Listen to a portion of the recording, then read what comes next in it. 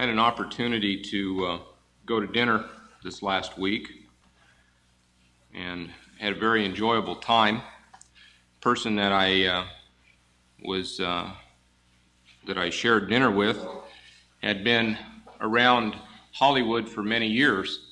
A lot of different people in Hollywood they knew, had had their picture taken with, some cases had eaten with, some cases had just been around or worked with. Lucille Ball, Dick Van Dyke, Bob Newhart, Marla Thomas, the one that's married to a guy that whines the blues on TV all the time. What's his name? Phil Donahue.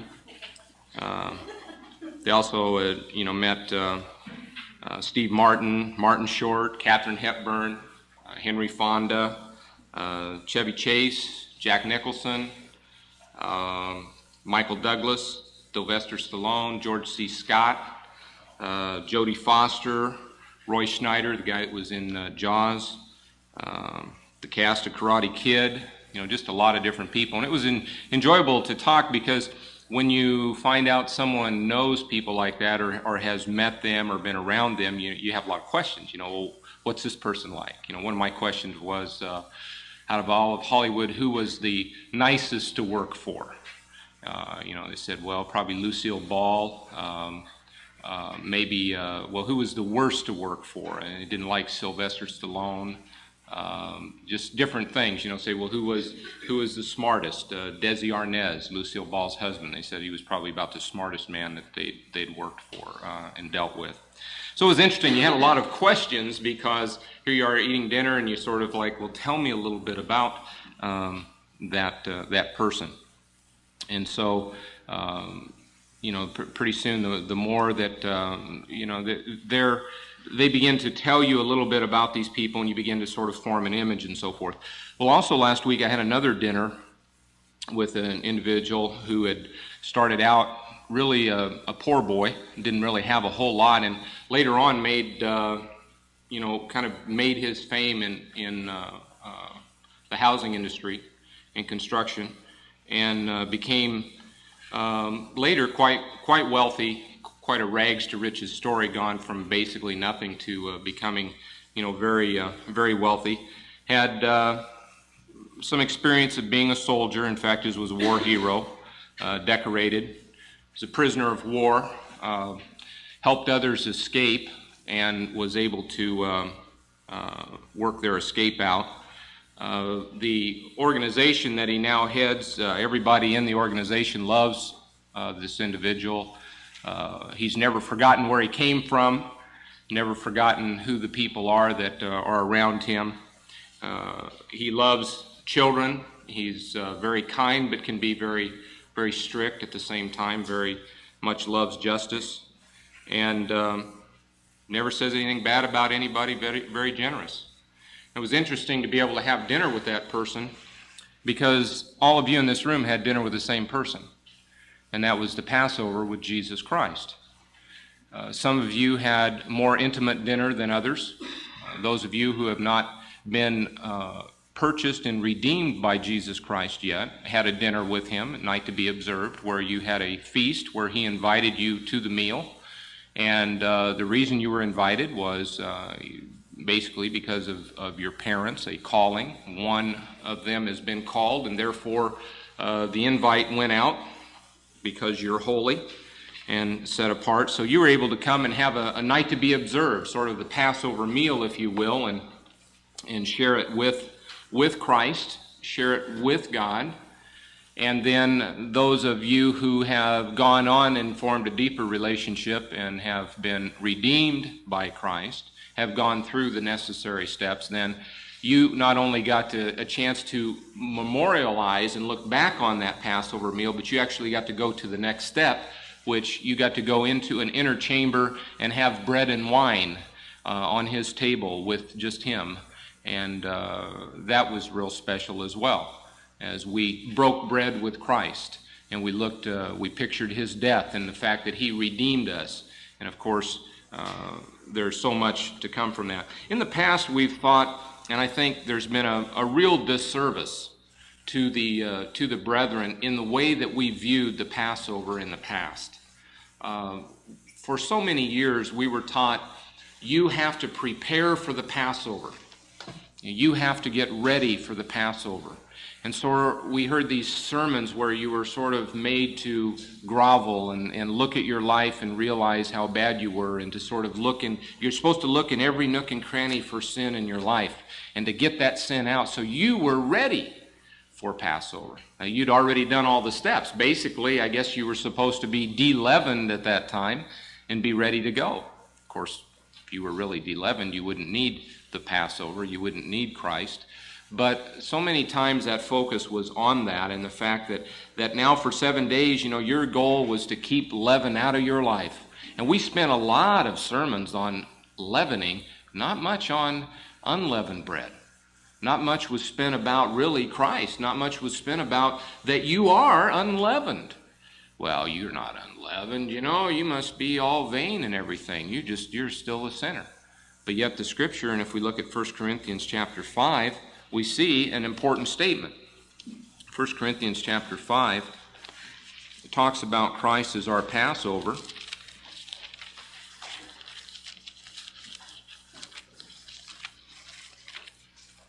First Corinthians chapter 5, verse 7, "Purge out therefore the old leaven, that you may be a new lump as you are unleavened."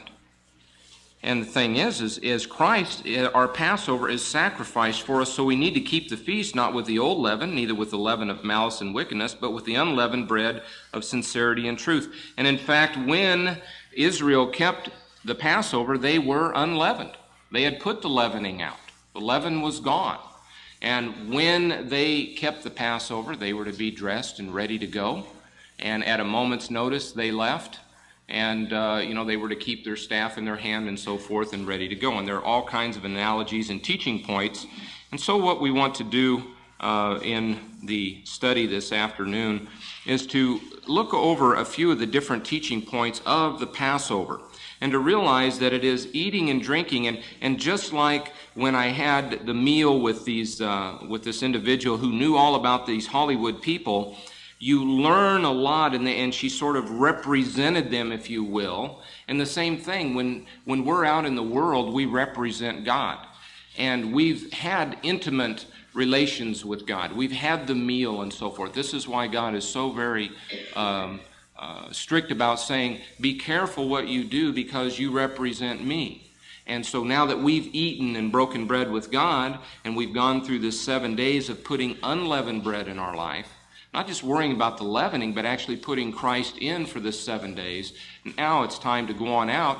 And when we eat with other people, we are representing God. We are bringing news from afar of this King. We're able to say, well, I know, instead of Sylvester Stallone or Henry Fonda or Katharine Hepburn, I know God.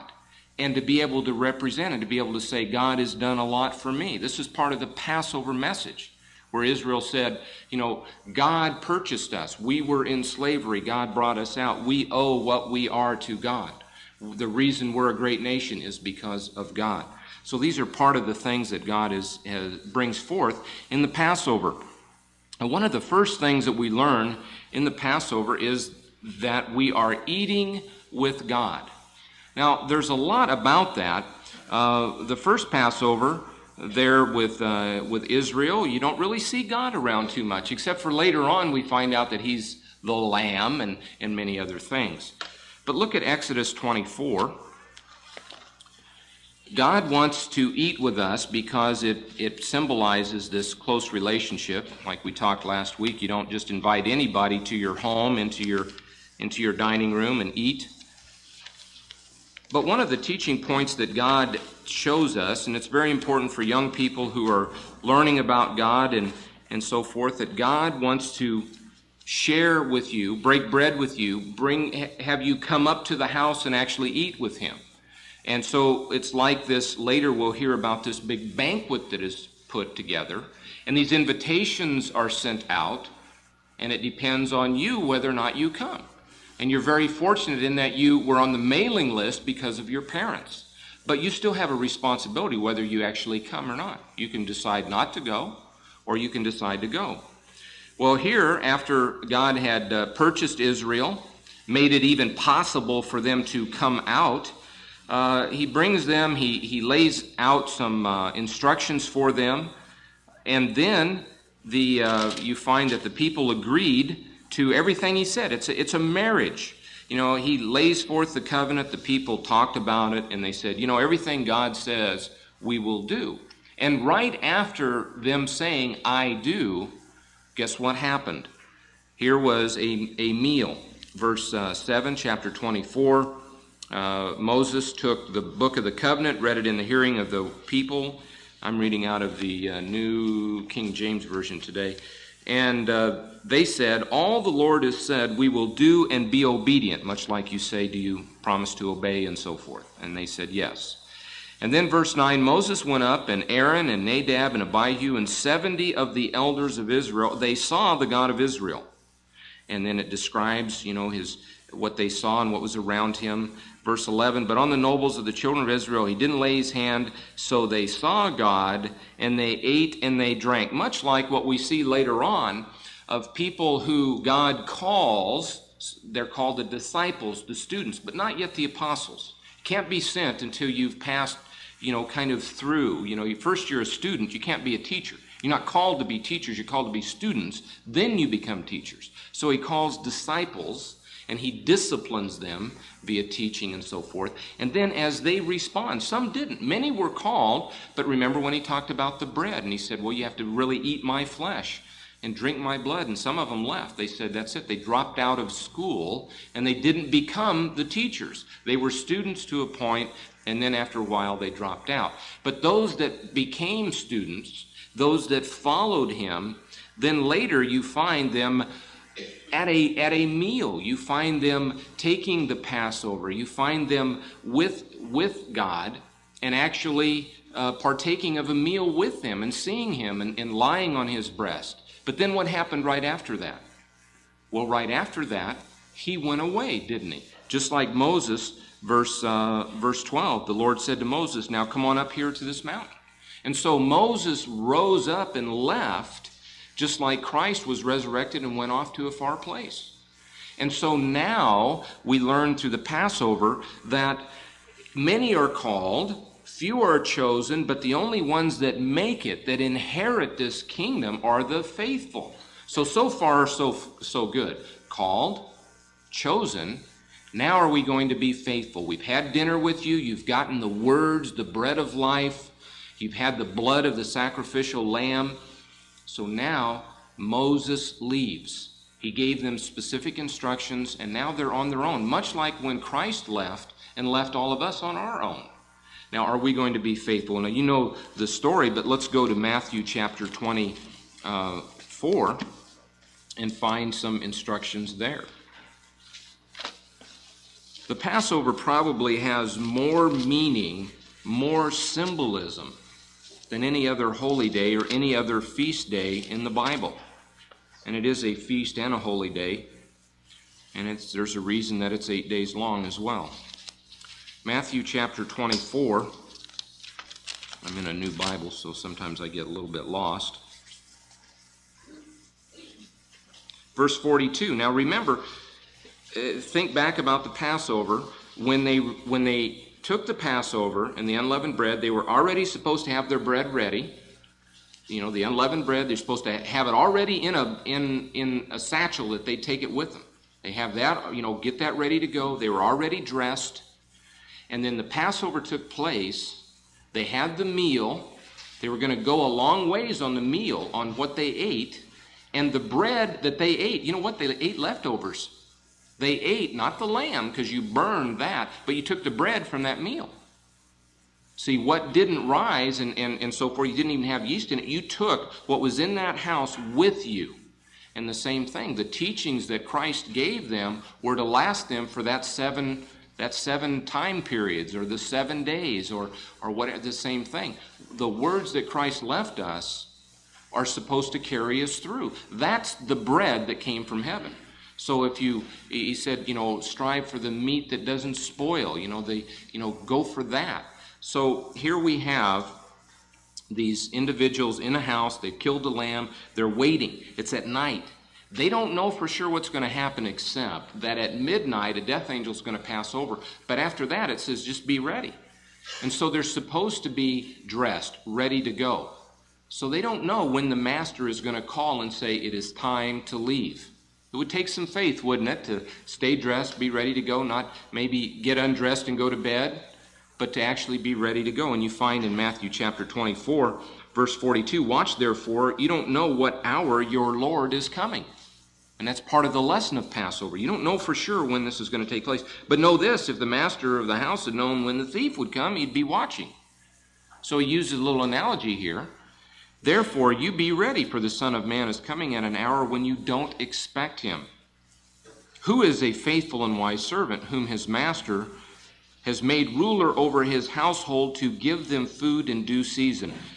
You know what that says about you and me? It says that we have been left here, just like when Moses went up the mountain, certain individuals were left in charge to feed the flock.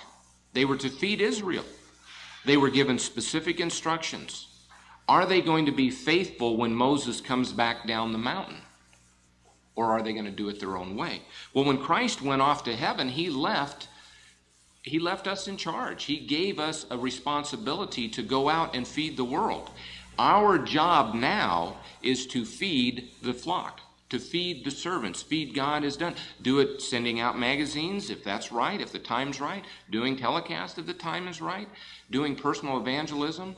Just being nice to someone and saying, you know, well, God was good to me. Somebody helped me one time. Or, you know, tithing. I believe in tithing and God has blessed me and therefore I can help you. Whatever, looking for an opportunity to share, much like at a meal, to be able to share about this king that you had an intimate meal with the other night. To be able to be called to a meal with God and sit down and eat with them and really get to know him, and then be able to go out and say, look, one day this king is coming back, and when he does, this is what the kingdom of God is going to be like. So he says that we have been in charge to feed the household. Verse 46, blessed is that servant when his master comes will find so doing. Assuredly, I say you that he will make him ruler, not over just feeding, but over all his goods. But if the evil the evil servant says, my master's delaying his coming, begins to beat the servants, eat and drink with the drunkards, see, like they did with the golden calf, the master of the servant will come on a day when he's not looking for him, and an hour he is not aware of, and he will cut him loose. You know, he gets fired. He loses out on his position. What all of that exactly means, I don't know. But I do know this, that there will be individuals who were in charge of feeding others, that when Christ comes back, they have stopped doing what they're supposed to be doing. And their goal is to feed themselves and beat up on the other servants. It's rather sad. You know, it's amazing. I even heard in a church that I used to belong to that they had the last day of unleavened bread yesterday so that people wouldn't miss school and work. And you think about that. That's amazing. So here you are in the middle of the night, and part of the teaching point that God is giving is that we're eating and drinking with him. Then he goes away and gives us some responsibilities. Let's look back at Joshua chapter 5. Here's an incident where you see God appear a little bit more than he did before. Joshua 5. The children of Israel had not been circumcising their sons, and the ones that had rejected God had died off, and so now it was time to move on in to the promised land. When do you think God would choose to do that? You might think, well, why wouldn't he do that during Feast of Trumpets? You know, that's when, because every single one of these holy days, somewhere along the line, has Passover in it, because Passover takes care of all of it as well. The Passover is also the marriage supper in the whole 7,000-year plan. It's the Passover in the 1,000-year millennium. I mean, there are all of these things in Passover, and if you look, you'll find Passover in every one of the holy days, every one of them.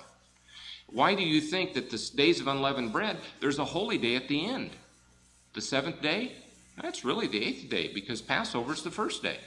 And then then you've got the days of unleavened bread, and you've got 7 days, which pictures that 7,000, or the the millennium, that 1,000-year period with a holy day at the end. And it's all started off by Christ's return, a marriage. And so we find here, as Israel enters into the promised land, it's going to be just like when Christ returns, takes his bride, and then marches in and takes over the earth. So Joshua 5, we find that they went through the circumcision. And this is a different circumcision here. Remember, they were to circumcise themselves before. This time Joshua does it.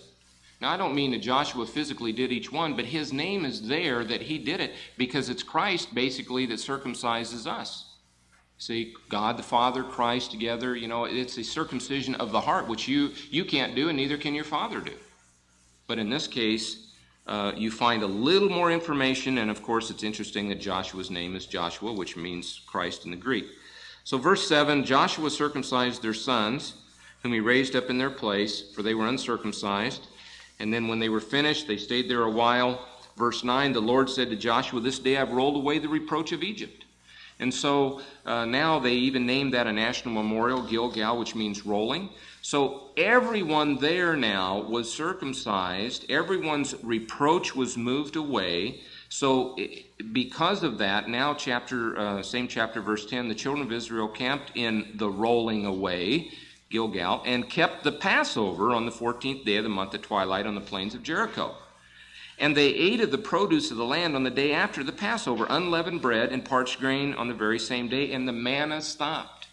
So now you'll find that Christ is actually there. You'll find Joshua running into a being here in just a minute or two, has his sword out, and he is ready to lead them in. And so slowly you're seeing Joshua kind of blend in with this one who will be Jesus Christ. Remember, Moses was sort of to blend into Joshua. Joshua is to blend into this being. When Christ returns, the same thing. Christ will meet us because we've taken the Passover. The manna will stop. Christ is here. The bread is here. I have to go someplace for it. He said that Christ is here. And so then we go in and we conquer the land. And how long does it take place? They march around the city 7 days, and on the 7th day it falls. Again, it's a conquering, it's a going in. But all of these lessons are tied in with the Passover, and you can move the Passover all the way to the end time and realize that when Christ returns, you've got all these sevens and so forth, and we will go in and conquer the land.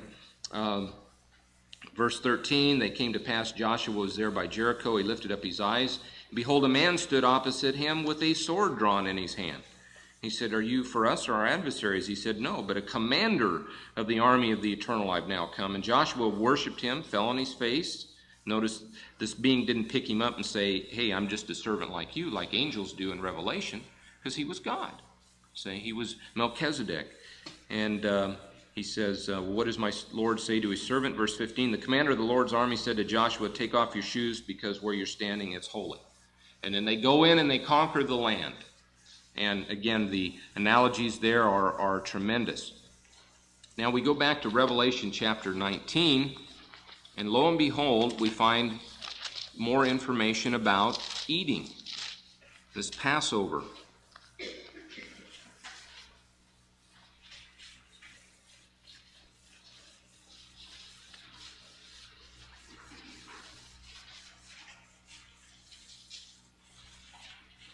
Chapter 19, verse 7, let us be glad and rejoice and give him glory, for the marriage of the Lamb has come. It doesn't use the marriage of the Lion of Judah. It doesn't use the marriage of the Word.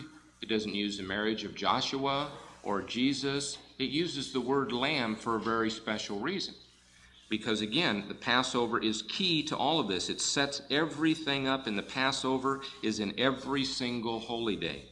The Lamb has come, and his wife has made herself ready. And it was granted to her to be arrayed in fine linen, clean and white and bright. Again, we find the clothes situation entering in. And then verse 9, right, blessed are those who are called to the marriage supper of the Lamb. Well, later on, we'll find that many are called, but few are chosen. Some, in fact, turn that invitation down. And so then we find verse 11, heaven opened, and a white horse, and he that sat on him was faithful, true, and in righteousness. He judges and makes war. So here's this one that Joshua saw. Here he is with a sword. Here he is on a prancing white stallion with his crown, ready to go. He has his bride. There's been a marriage take place. He made it possible because he is the Lamb. And now they're about to take over the entire world. And you find that your 7,000 years, is about over. You've got 6,000 years ends. You've got that 7,000 year period, which is pictured by, we know, 7 days of the feast, 7 days of unleavened bread, counting the Passover as it's right there, and then the last day, the last great day, and you find him bringing these people in and basically taking over the promised land, getting the inheritance that was promised, and doing all of this. Now, what does all this mean to us? Let's look at Luke chapter 22, eating and drinking with God. Some of you no doubt thought when I first started in with my other dinner meal that, that would have been nice to eat with someone like that and kind of talk with them and get to know them and ask them questions. And at the same time, we had a tremendous privilege in having the Passover and being able to eat and drink with God. That's why it's a joyous time, but it's also a time for reflection, because even though God is actually, he's here in spirit, but we have to realize that though we are all together when we have that meal, it is with God that we are eating and drinking. That is really what is taking place. So we don't want to get so carried away in something else that we forget why we're really there. And same thing with washing feet and other things. But Matthew chapter 22, think about this. Verse 1, Jesus answered and he said in a parable, "The kingdom of God is like a certain king who arranged a marriage for his son." And we've got to look at this in a personal way, that God of the universe has looked down and he picked you. And if you were unbaptized, he picked you and he has allowed you to come along with your parents. But then, see, because 1 Corinthians 7 says you're holy. But you can make yourself unholy. Just like if you were born in Israel and your parents circumcised you and kind of brought you along and taught you the laws, and then one day you broke the laws, then you are unholy, and you can't take part in the Passover. You can't go the next step. So your parents' calling gets you in, like we drew out the altar and the tabernacle, and so we're sort of gets you to the altar. But as far as you washing in the basin and moving on in where the table of the Lord is, moving on into the Holy of Holies, that's your calling. But at least you've been invited to the great banquet. And one of the encouraging things about the parable of the prodigal son is that even if a person rejects that banquet, they go off like the prodigal son did. They say, hey, this is fine, but I'm out of here. Give me my inheritance. I'm going my own way. The thing is after the world beats them up and they come back, God will run and meet them. God will wash them. God will put a ring on their finger, put the cloak around them and bring them in. It's not that they have to do penance for so many years or whatever. That's one of the encouraging parts of Luke 19 and the prodigal son. I guess it's Luke 19. But anyway, he arranged the marriage, which would be for us. And he sent out his servants to call those who were invited to the wedding, but they were not willing to come. Now, there was a whole nation that was really that way, and not all of them, because the scripture does say that some of Israel was saved. Some of the apostles all came from Israel. But some of them said, we're not going to come.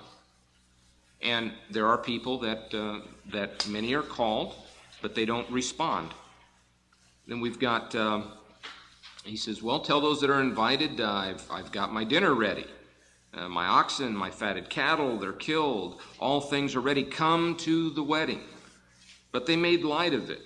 Now, there's a lot of ways you can make light of it. These are the very same people, don't forget, who, were meticulous about, in their tithing. They were meticulous. They would strain out a gnat. They were meticulous on how far they could walk on the Sabbath. So how did they make light of it? Well, there are other ways you make light of God's calling. And one went to his own farm and another to his business, and the rest then seized his servants and treated them spitefully and killed them. Of course, they treated the prophets that way. The king heard of it. He was furious, and he sent his armies and destroyed those murderers and burned up their city. And he did that more than once, didn't he? You know, Jerusalem went down during Babylon. It went down right after Christ in 70 A.D., and so, you know, there are even future indications there as well of modern Israel. But for us, you know, many of us the opportunity came to us when the first ones turned it down. And especially if you're a Gentile, that's why one of the scriptures in Romans says that salvation came to the Gentiles because Israel rejected it. But are they rejected that they'll all be lost? No. They'll have their opportunity later, but now the door is open. In other words, the wedding supper was put out. They said, we're not coming. God says, fine, we're going to just put it out and see who else responds. And then when we have them in and they marry Christ and the kingdom of God begins, then we go back out and save Israel like we were going to from the beginning. And the first shall be last and the last shall be first. So verse 8, he said to the servants, hey, the wedding's ready, but those that were invited were not worthy. So go into the highways and find just as many as you can find and invite them to the wedding. So the servants went to the highways, and they gathered everything they could find, both bad and good. Now there's a couple of analogies there. You will also find the kingdom of God is like a fisherman went and fished, and when he got it out, he separated bad and good and so forth. But in this wedding, it doesn't matter if you're bad or good. You're saying, why? You know, how do you get to this wedding? What are the qualifications? Being good? He said, no, he brought bad and good, and the wedding was filled with guests. But how do you get to stay there? We're going to find a little more information. Verse 11, the king came in to see the guests, and he saw a man that didn't have on a wedding garment. He didn't see the bad. He didn't go through and say, well, you're bad, and you're bad, and you're bad, and you're bad. He went through and you didn't have a wedding garment. So it's the wedding garment that allows you to actually stay. And where does that come? Where does one buy a wedding garment like this? Is this keeping commandments? Is this being circumcised? What is this? How do you get this wedding garment? Verse 12, he said, friend, how'd you come in here without a wedding garment? In other words, you should have known. And he was speechless, and of course he was thrown out. So as we look at the Passover, I think it's very important, instead of running around looking at ourselves saying, oh, I've got to get ready for the Passover. I'm not worthy to take the Passover. Of course you're not worthy to take the Passover. That's the whole purpose of the Passover. Get ready for the Passover so we don't need the Passover is ludicrous. Or to get out all the leavening so we can be pompous throughout the 7 days, and then God slaps us because we find a sandwich hid underneath the chair somewhere. That's not right either. The whole purpose is focused on Christ. Because it is the lamb that got him out of Israel. Not actually even that. It's the lamb that saved the firstborn. And the analogy there later on goes to the whole world. You know, the first Passover just saved the firstborn. Didn't save everybody else. You know, if you were outside and you weren't the firstborn, you know, that was okay. It was the firstborn that was going to die. And with Israel coming out and so forth, they are the firstborn and we are the firstborn. But then part of our job is to let people know that the Passover and all of this applies to everybody, that eventually everyone will have to take the Passover, not just the firstborn. Everyone will need Christ, not just the firstborn, not just the church.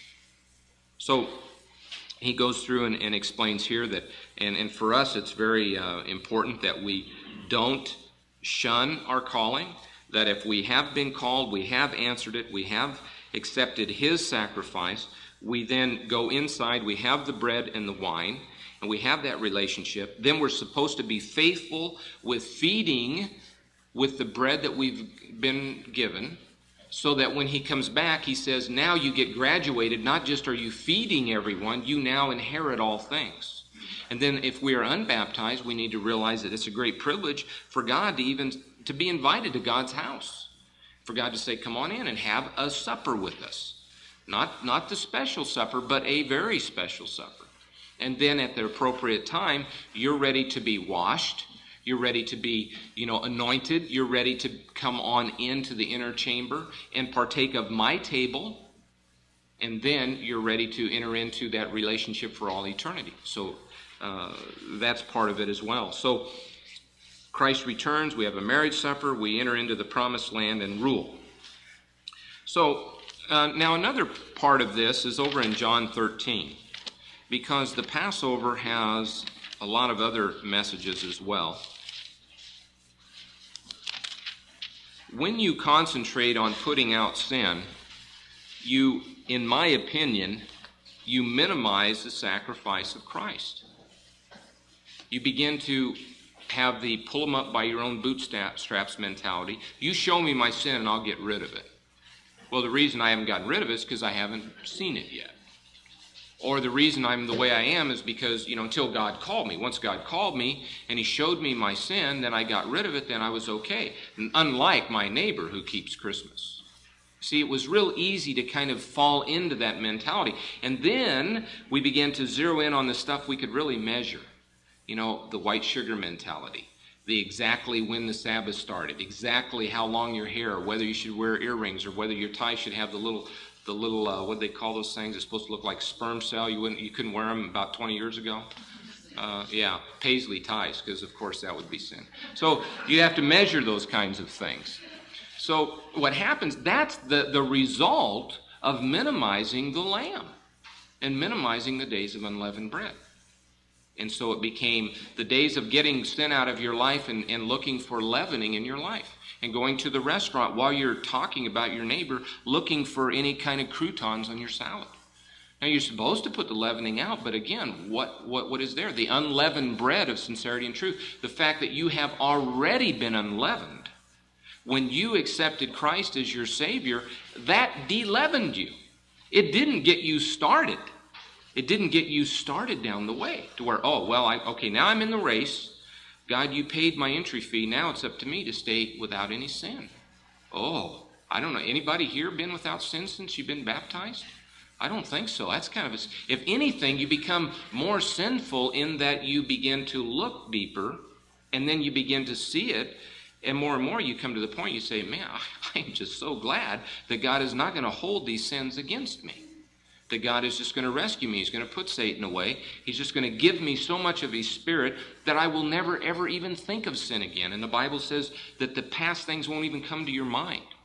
I'd like to have the self-control to where if somebody's really done me dirty and I'm trying to forgive them, to be able to just say, Steve, don't ever think of it again, and poof, never think of it again. Wouldn't that be nice? How'd you like to have that control as God? Just to say, that's it. I will never think about this again. I will put it aside. That's powerful. So the Passover is a lot more about God's love, his forgiveness, the fact that a being that could live on a planet zillions miles away, knows every detail about DNA and little bitty micro whatevers and yet still knows about the universe on the other side. Somebody like that could say, why don't you come up to my house and have dinner with me? Come on in. Oh, by the way, here, just sit right here next to me. And I've killed the fatted calf. I've gotten all of my very best. I want you to be my friend. In fact, I'm here, with you. And as you go through that, you realize that you were in a concentration camp. You were sold there, and then by your own sins, you had to stay there. And then he went and got you out. And to get you out, he had to take your place in the line. He stepped up and he said, let this guy go. And then he went to the gas chamber for you. And the thing is this person, this being is saying to you, come on up to my house and eat. In fact I'll give you eternal life. We can do all kinds of fun stuff for all eternity. You think you can do fun things as a human being? What about if you're God? And you come on up here and be with me. And so this is the Passover. And as you begin to look, you say, well, the Passover lamb died to get us out, to be able to enable us to get us out. And he died for the firstborn. What was the firstborn supposed to do? He was supposed to teach. It was his responsibility, and that's one of the reasons, quite frankly, they were in Egypt. If you go back through history, when the teaching stops, who is the most at fault? The leaders. So the firstborn dies. See, and as you come on out, you soon learn that the Passover, though, everybody has sinned, not just the firstborn. It's not just their fault they're in Egypt. Pretty soon you look and you say, because maybe it's our fault. We look around and say, well, it's our fault, our leaders' fault that some of the things are wrong in this nation. And you could blame them. Blame the politicians. We need a Passover for the politicians. In fact, just forget the Passover. Just let the death angel come through. Just kidding. But you need a Passover for them. But then the more you look at it, we say, well, this country, there's a lot of stuff that's wrong in this country. And blame the politicians, blame the judges. And you know, brethren, that's right. But then what happens, the next deeper move is pretty soon you say, you know what, but I'm not exactly the best citizen in the world either. And so this is part of the message of the Passover lamb, that it is by not your might that the bonds were broken. And some of it wasn't your fault. Part of the lesson of Passover. It wasn't their fault they were in prison for 400 years. Man, it'd be like you've been in jail, you're sold since the 1500s. So some of that's not your fault. So the Passover dies, lets you go. Now you say, okay, we don't have to pay for their sins anymore. Well, what do? You get out there and complain about no bread. No quails, no this, no that, no the other thing. And so soon you learn that, wait a minute, I too have sinned. So the Passover gets to a deeper meaning. So the foot washing, though, is the next level in that it's not just that God invites us to his place for a meal, but because, some kings could invite you for a big meal and give you that. But there's another level to God's love. And John 13 explains that. Here Christ has eaten this meal with them. And when the supper was over, they were eating and so forth. Notice in verse 3, Jesus, knowing the Father had given all things into his hands, and he was come from God and going to God, he rose from supper, and he laid aside his garments and took a towel and girded himself. So what we're going to find here, and we'll go back and forth a little bit, but he becomes the servant of Isaiah 52 and 53. And through this, and through the Passover season, we realize that throughout the entire millennium, throughout history, Christ has been the servant. Not only does he give us the Passover lamb, he in fact is the Passover lamb. So he lays aside his garments, which is a type and shows us that the Word, who is God, becomes flesh. So here we've got him at the head of the table, getting up, laying aside those garments and putting on flesh. So we find in verse 4, he rose from supper, laid aside his garments, took a towel and girded himself. And after that he poured water into a basin and began to wash the disciples' feet and to wipe them with the towel which he was girded. So imagine, here we are. Part of the Passover is this great king has sent out an invitation. He sent it out through servants. He sent it out through the prophets and the law, and one day you're reading them and it clicked. He sent it out through Herbert Armstrong. One day you're driving down the road and you hear him on the radio. One day he sent it out through your brother-in-law who talked to you about it one day, or whomever. He sent this invitation out.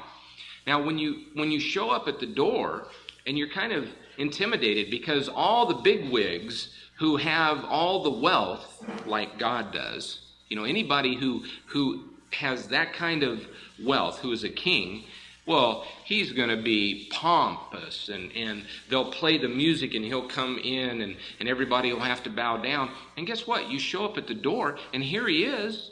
He ushers you in. He takes off his garment, and he puts his towel around. He gets down and starts washing between your toes. And you go, what is happening here? The world has never seen, you'll never see anything in the Bible that ever shows Lucifer or Satan ever having that attitude. He would never get down and wash anybody's feet. You are there to serve him and serve him only. So here, you walk in and here this guy is. He's there and he says, here, let me wash your feet. And he starts washing your feet and taking care of you. You go, wow. And then he takes and seats you. And the meal that he has gotten, think about if somebody killed the fatted calf, the best one. You save it all year long. You pick it out, you fatten it up, you protect it, and then you give that. Or if you took every last dime, and this is always touching when you go overseas, many of our brethren overseas will take just about everything they have to fix a feast for you.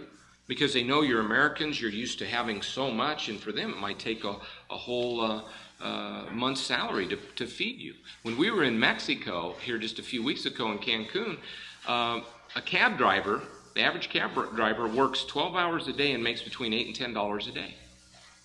That's what he gets. A guy handling a shovel makes about $4 a day. A secretary, because she's more skilled, makes about $5 a day. Somebody driving a big truck, with a lot of skill, maybe an 18-wheeler, or driving a big cat, working on the highways, he'll make maybe $10 to $12 a day.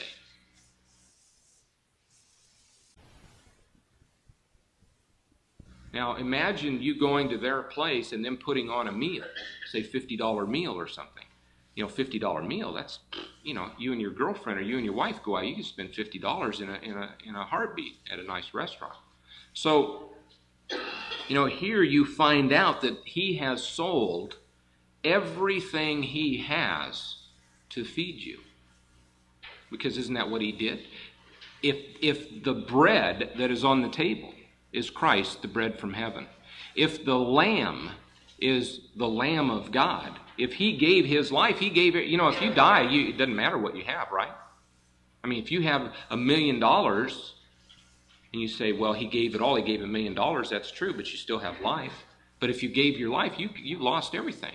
So you find out that this person, this being, when he's invited you to dinner, not only does he have the attitude that he'll wash your feet, but you find out that he's sold everything. He's everything to feed you, everything to take care of you.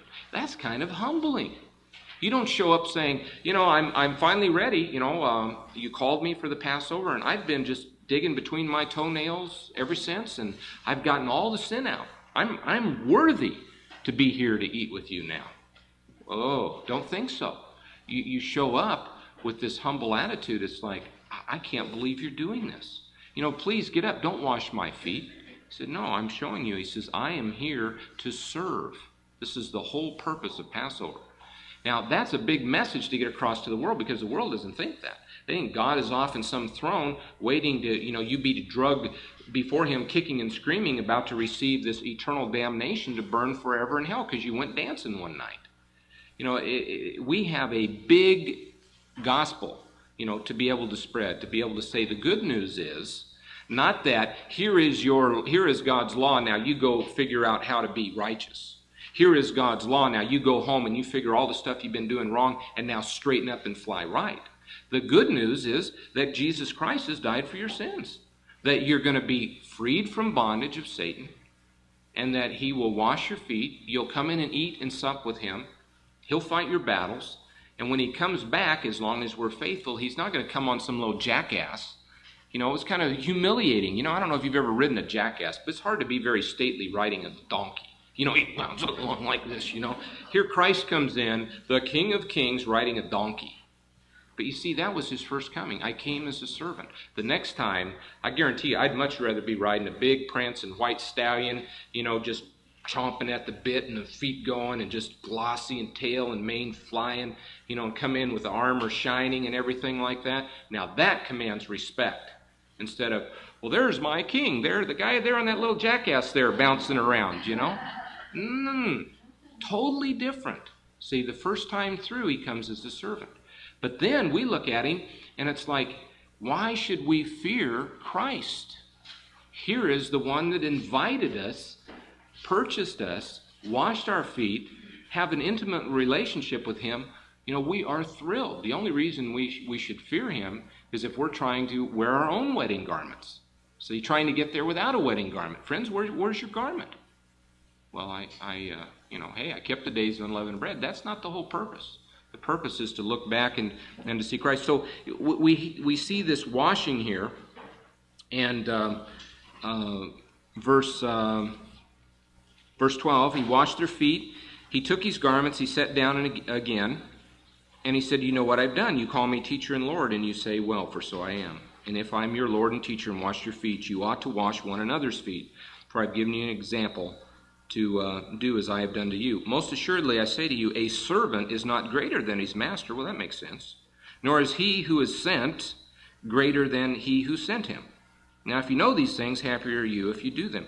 And then, later on he said, look, I'm going to get up and serve you and feed you and so forth and so on. So we find this, let's go back to Isaiah 52.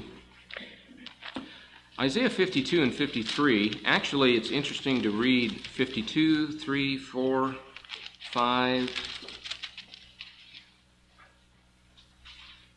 basically 6 and 7. It's really sort of a story flow. 52 it talks about, well anyway, you can read it, but you can see that Israel is brought out of captivity, and the analogy there is us as well. And then it tells how that they are purchased without a price. In chapter 52, verse 3, it says, you sold yourselves for nothing. You're going to be redeemed without money. Well, how are you redeemed? And we are the redeemed of the Lord. How are you bought without a price, without money? Well, it's by the blood of Christ. And it goes through and talks in verse 7, how beautiful upon the mountains are the feet of those who bring the good news. So it explains that you've been sold, but don't worry, you're going to be bought. And then it says, those of you that know about this and go proclaim the good news, that's going to be really good. And then, verse 13, we learn how you're bought. Behold, my servant will deal prudently. He'll be exalted and extolled and be very high. Just as many were astonished, though, at you, because his visage was marred more than any man, and he's formed more than the sons of man. So you have a contradiction. You're saying, boy, he's really high, everybody thinks he's wonderful, and then he's so messed up that people don't even recognize him. So how do you reconcile that? Well, we know now. It's easy. You look back, you say, he was the Word, and then he became beaten, and people spit at him and everything else, and then he died. Verse 15, he sprinkles many nations. Verse 1, who believed our report? To whom has the arm of the Lord been revealed? For he will grow up before him as a tender plant, and a root out of dry ground. He has no form or comeliness that when we see him, or beauty that we should desire him. He's despised and rejected by men, a man of sorrows, acquainted with grief. And we hid, as it were, our faces from him. So he becomes this servant. He's despised. He's hid about. Verse 4, he's bore our griefs and carried our sorrows. And we thought he was stricken by God. But verse 5 says, no, he was wounded for our transgressions and bruised for our iniquities. So everything that happened to him for our sake, not because he did anything wrong. So this, again, is part of this Passover lesson, part of breaking up the bread and realizing the stripes. By his stripes we are healed. And verse 6 says we're like a bunch of sheep that have all gone astray. Verse 7, he was oppressed and afflicted, but he didn't open his mouth. He was led like a lamb to slaughter. As a sheep before his shearers is silent, he didn't open his mouth. He was taken from prison and from judgment. Who would declare his generation? Well, he didn't have any children. Well, we're his children, is part of the analogy, that we're the generation to follow. We are the ones that carry his name. He didn't have a firstborn son to carry on the name, Jesus of Nazareth, or son of Jesus. In fact, that's one of the big arguments that Paul got into in the book of Acts, because one guy was saying he was Christ's son. He said his name was Bar Jesus, which means son of Jesus. And boy, Paul had no toleration for him at all. And right away, I think he ended up being blind or something for a while. I mean, immediately.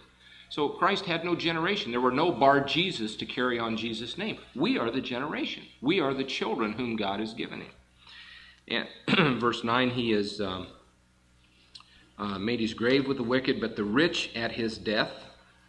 And verse 10, it pleased the Lord to bruise him. He has put him to grief. When you make his soul an offering for sin, he shall see his seed and prolong his days, and the pleasure of the Lord shall prosper in his hands. And he'll see the travail of his soul and be satisfied. In other words, our payment has been paid. It's been satisfied. And by his knowledge, my righteous servant will justify many. He'll bear their iniquities. Therefore, I'll divide him a portion with the great, and he'll divide the spoil with the strong. Brethren, we get to divide that with him. It says, if you suffer with Christ, you will inherit all things with Christ. So part of this Passover meal then, this foot washing, is to realize this great king becomes a servant. He takes off this garment. The Word becomes flesh, clothes himself with flesh.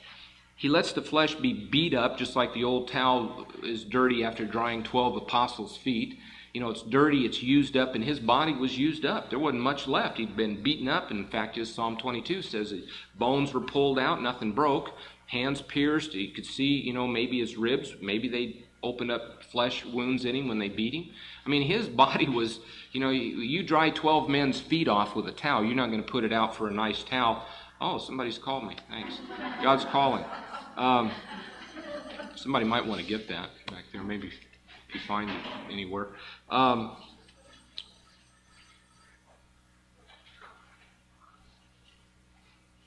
Now, chapter 53, verse 11, it says that,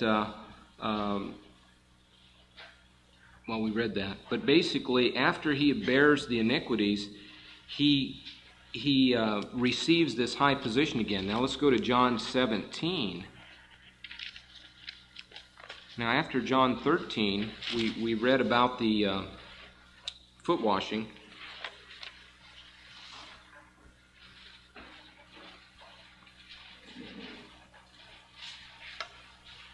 John 13, we read about the foot washing. And then 14, 15, 16, he's praying, he's telling them, he's teaching them things. And then chapter 17, we have this prayer, and we read in verse 1, Jesus lifted up his eyes, and he said, Father, the hour is come, glorify your Son, that your Son may glorify you. Verse 5, Now, O Father, glorify me together with yourself with the glory which I had with you before the world was. So the Word had all of this glory, and what an incredible thing to just have it made, be God, and then say, okay, well, I'll go ahead and step aside from that. I'll go ahead and trust you, Father, to take care of me. I'll become a little baby, down there where Satan can get to, and trust you, the Father. And then grow up and be beaten around and be acquainted with grief, acquainted with sorrows, all to make dinner possible for you and me. To make it possible for us to have that relationship. So when we get together, that's one of the things that we're looking at. We're saying, wow, this is really terrific. He went through a lot of trouble. You go to somebody's house and they say, hey, we've really been through a lot of trouble. Here's some Kentucky Fried Chicken for you guys. And I got some plastic plates and stuff. Now, that's okay for, hey, we're all tired, come on over for a barbecue. But, you come over and they say, look, we had this cow and we kept this beef for a whole year. Here's this special china I've been saving. I saved 10 years to buy this because we wanted to have you for dinner. This special china. And all we could just afford enough for your place setting, maybe. And so there it is. And here's the special wine. It took, 2 months for me to earn the money to buy that bottle. I mean, if someone to do that, you'd be stunned. You say, I can't believe that you're doing this. God, look what God has done. Look at the marriage supper and what he did for us. So it's not a time that we're going, well, I just about got all the sins out and don't really need the Passover too much. Or this year, I've been really sinful, so I really appreciated the Passover. It's your unleavened. It's something that God has already done for us, which is really quite delightful. So for us, as we look at the foot washing, we realize that we've been invited to eat with God. He sent for us. You might say he sent his limo. He sent people to look for us, watch over us. Hebrews said that the angels are servants over us, to watch over us, to make sure everything goes well. Let's look at Leviticus 14. Finish up here in a minute. So you're called, Leviticus 14, into his presence. So we read about the marriage supper. Sends the word out, says, come on over. So we're called. And that's nice. We saw last week on the drawing where you get to approach the gates. And when you approach the gates, there's the altar right there, and you can see the food that's being offered up on the altar. You can see where they're cooking God's meals. And you can actually bring sacrifices and stand there and watch them prepare it for God. I brought this for God. You bring it. They cooked it up on the altar and took care of it. Then they would take certain things behind into the sanctuary, and you weren't allowed to go in there. So you make it that far, and part of what the physical Passover did was to get them to the door. And part of what you do when God begins to call you is you kind of get to the door there. But then when you got past that burnt offering, that altar, there was a bowl, there was a laver, there was a place where they washed up. And the washings took place before you went on into the inner sanctuary. And so if you're called and you get into his presence and you bring the appropriate offerings, you accept the Passover, you accept Christ as your Savior, the next step is you move on through and you go through, what did Israel do? They accepted the Passover. Then they went through water, didn't they? They went through water. They had a cleansing to go on in. What was the name of that water? The Green Sea, the Blue Sea, the Red Sea. Why was it red? Why did God work it out to where the sea that they went through was the Red Sea? Well, because we know now, looking back, you're washed in the blood of Christ. And look at this symbolism here that took place in Leviticus chapter 14. the law of cleansing the leper. It makes you understand why so many lepers were cleansed during Christ's day, because one of the things you should have done is gone back and had this explained to you. If you were a leper, and one of the things that you would do is say to the priest, well, I was clean. What are the rules? What do I do now? Or I've tried this. I've been to you to be healed. And maybe I wasn't healed, but then Christ comes and heals you. Anyway, about it, the leprosy and what is here should be tied together. And so Leviticus 14, this shall be the law, verse 2, of the leper for the day of his cleansing. He'll be brought to the priest. The priest will go out of the camp. And indeed, if the leprosy is healed in the leper, then the priest will command him to take 2 living and clean birds, 2 of them. Just like atonement, you had two different lambs. One dies, one lives. 2 of them. Now you take cedar wood. I believe that Christ was crucified on cedar for this reason right here. You take cedar wood. Then you take scarlet. Why would you take scarlet? Part of scarlet goes back with Judah and the tribe of Judah and the scarlet thread, and this is showing who the Messiah, who the real bird is going to be. This isn't just about a bird bath here. This is a picture about baptism being put into blood, only in this case it was bloody water, baptized. In this case you took clear water and it becomes red, and later we find that it's the blood of Christ that washes you clean. So you take 2 birds, you take some cedar wood, you take scarlet, and you take hyssop, which ties you back to the Passover, where you took the blood and you sprinkled it on the door and the wall and so forth. Now the priest shall command that one of the birds be killed. You kill it in an earthen vessel over running water. As for the living bird, he will take it. Now, when you kill the bird, birds don't bleed a lot, but they do bleed. And this water is going to have bird blood in it. Not very much, because a bird doesn't have much blood in it. I've killed a lot of dove and quail. If you wring one's neck, there's not a lot in it, but enough to take an earthen vessel and make it turn red. See, so now you're looking and all this water is red. And he says, I want you to take the cedar wood. And I want you to take the scarlet in verse 6. And I want you to take the hyssop. And I want you to dip them and the living bird in the blood of the water that was killed, or the blood of the bird that was killed over the running water. So imagine this little bird is struggling along, scared, heart beating like crazy. You take it and you're trying to hold all this stuff in your hand, and you dunk it in this water. Was it God drowning this bird? You dunk it in the water, then you sprinkle this 7 times, and it's a cleansing. Then you let the bird go. And so the bird is let go by the death of the other bird. And you find that we are let go. We are redeemed. We are bought. We are saved. We are turned loose by the blood of Christ, by the cross or the stake, whatever you want to say. Here's the wood, by the stake, by the tree. Because remember, whenever you committed a capital crime, you were supposed to be nailed on a tree. That was part of the punishment. Not only did you kill him, you stoned the criminal or whatever the execution called for, then you took him out and you nailed him up on a tree till sundown so that people could see it. And it would just say, yeah, that's where that I have no problem with that. Somebody go kill and rob and murder somebody, you nail them up and people go, oh my goodness, look what happens to the criminal. And it's good for everybody. But then you took them down and then you went and buried them. And the thing is Christ was nailed to a tree. Now, whether that tree, how that was done, whether it was a little tree out there, a literal tree out there, and they had a cross thing and they did that, I don't know. It doesn't matter. I think it was probably cedar, but that's neither here nor there. The scarlet ties it in, the hyssop, and he's nailed, he dies, and the living bird is turned loose.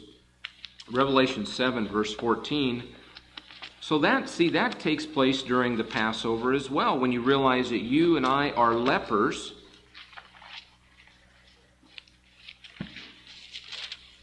And leprosy had to be, it just didn't get better. It just ate away at you till you died. And it spread to other people.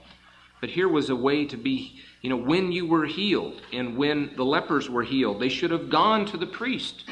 And the priest would have done all of this, and here's this powerful message. And for the Passover, think when you have Passover, you are a leper that has been healed.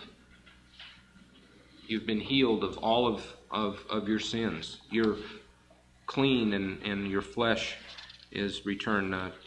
Revelation 7, verse 13, the elders said to me, well, who are these in these white robes? Where'd they come from? Now, those of you who do laundry, you know that if you wash a white robe and you throw a red sock in there, what color will that white robe be when you're done? A friend of mine was telling about the first time that he did laundry, and he had some whites and so forth, and he put in bleach, and he thought if a little bleach would do good, maybe a little more would do more, and got his shorts out, and they all looked like they'd been shot with a shotgun. Verse 14, he said, sir, you know. So he said to me, these are the ones who come out of the great tribulation and washed their robes and made them white in the blood of the Lamb. So this laver that you go by as you go by the in front of the altar, and then you go by headed toward the sanctuary where the table and the lamp with the seven lights are, as you go by, here you wash in this bloody water. You're washing in the blood of Christ. And you're prepared. You're given garments. You're given a wedding dress. It's not your own garments. It's not your own, you can't make them white. And so if we try to do that, we'll be at the marriage supper, and God comes along and says, what are you doing here? You know, that garment, that's not the wedding garment. That didn't come from me. Your own righteousness will not make it. So part of, and quite frankly, I think for years we stressed our own righteousness during those days rather than the righteousness that is a gift from God. Malachi chapter 1.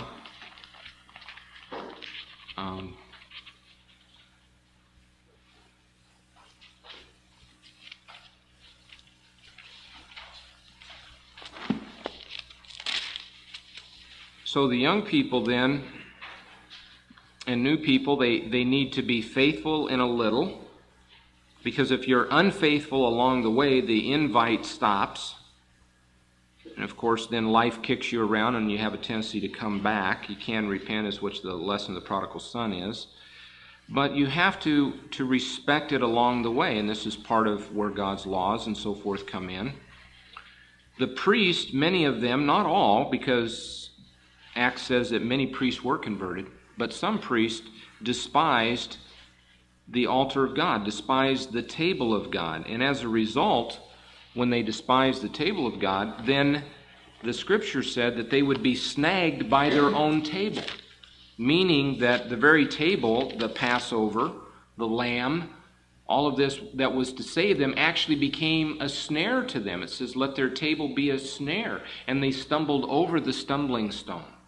So when Christ came, they ended up actually stumbling at the food. They stumbled at the lamb. They said, you have to eat my flesh, drink my blood. They stumbled at that. When he began to teach them certain things, they stumbled at that. They said, well, who are you?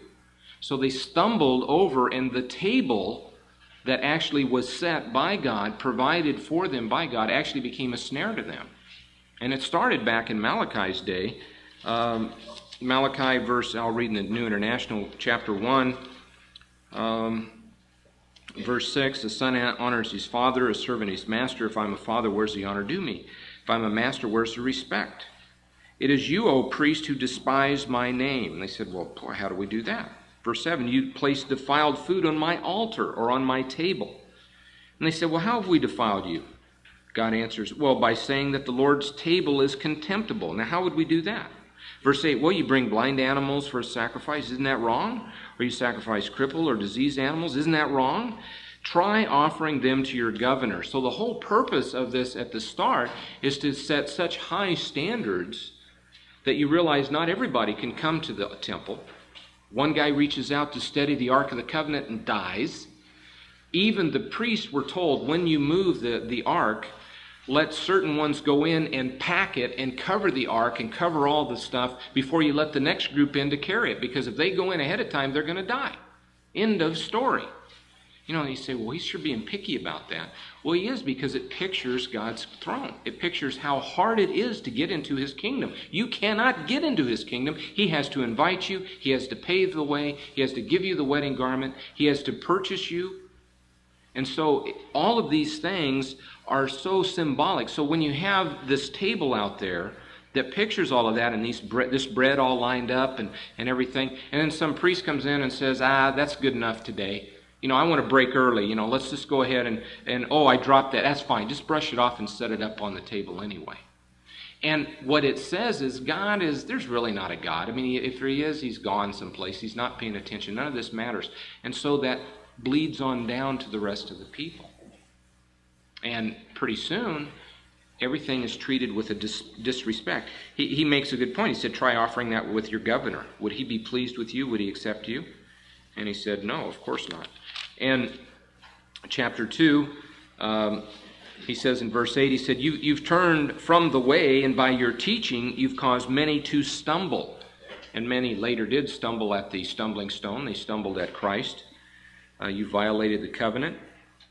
So then the rest of the chapter 3, he said, I'm going to send a messenger, and he's going to come to the temple, and he's going to purify Levites. And he's going to look for people that will really do it in the right way.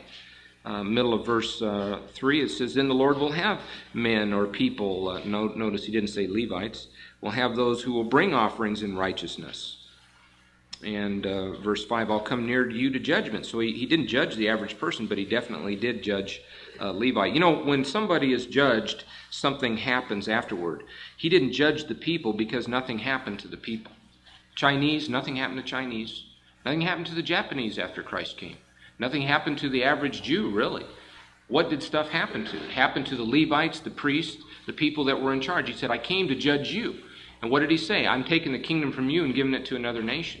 So the world really wasn't a whole lot different after Christ came immediately. I mean, he did certain things, and we know that the world will change a lot when he comes. But one of the things that he did judge, you know, people would come, he said, I'm not a judge. But he did judge the Levites, and he did take the responsibility away from them and gave it to you. Then, like Moses went off, and now when he comes back, he's going to call his servants and say, now what did you do with I left you? What did you do with what I left you? What did you do with what I left you? And those that are faithful, then he says, fine, you're not just feeding the world anymore. You are now inheriting all things. So the Passover is just through every single holy day. Chapter 3, verse 16. Then those who feared the Lord, not those that were circumcised, not those that were firstborn, not those that were Levites, those that feared the Lord talked with each other. The Lord listened and heard, and a scroll of remembrance was written in his presence concerning those who feared the Lord and honored his name. They will be mine. Those are the exact words that God talked about in Numbers 3 when he said about the Levites. He said, the firstborn were mine, but see, what did they do? They were disqualified with the golden calf. So he said, the Levites, they will be mine. Why? Because they stood up and were counted. When Moses went off, when they came back, they were faithful. So now they have been unfaithful. So now he says to you and me, not Levites, not firstborn, not circumcised, those that feared the Lord, which can be man, woman, or child. See, Jew, Gentile, free, bond, all the same in Christ Jesus. So he said, they will be mine when I come back and I make up. So we will rule and reign. So now we're in charge of the temple. We're in charge of the Word of God, the loaves of bread, the wine. You know, that's our... So when somebody comes to dinner, it's up to us to set the table. So if we handle the Word of God deceitfully, then we're serving up spoiled meat. If we don't wipe down the table, if we don't do the things in the right way, if we don't treat it in an honorable way, it's no different than leaving a bunch of food crumbs and serving it on dirty dishes and just coming and going. It is our responsibility now to feed those.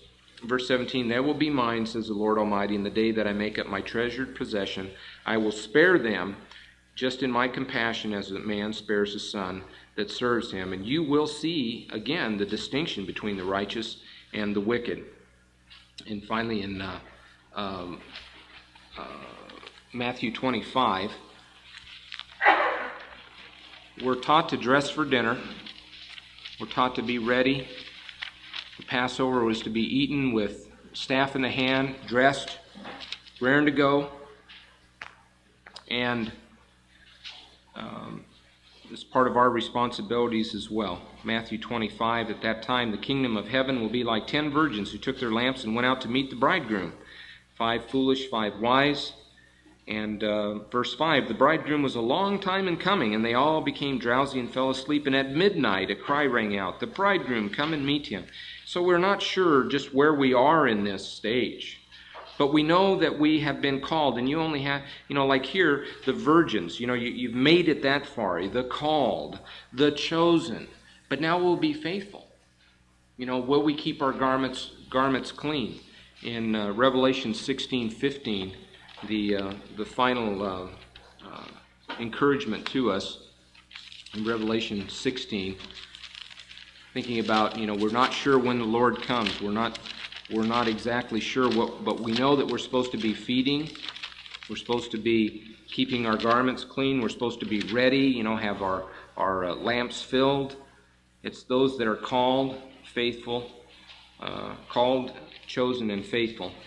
In Revelation 16, verse 15, behold, I come like a thief.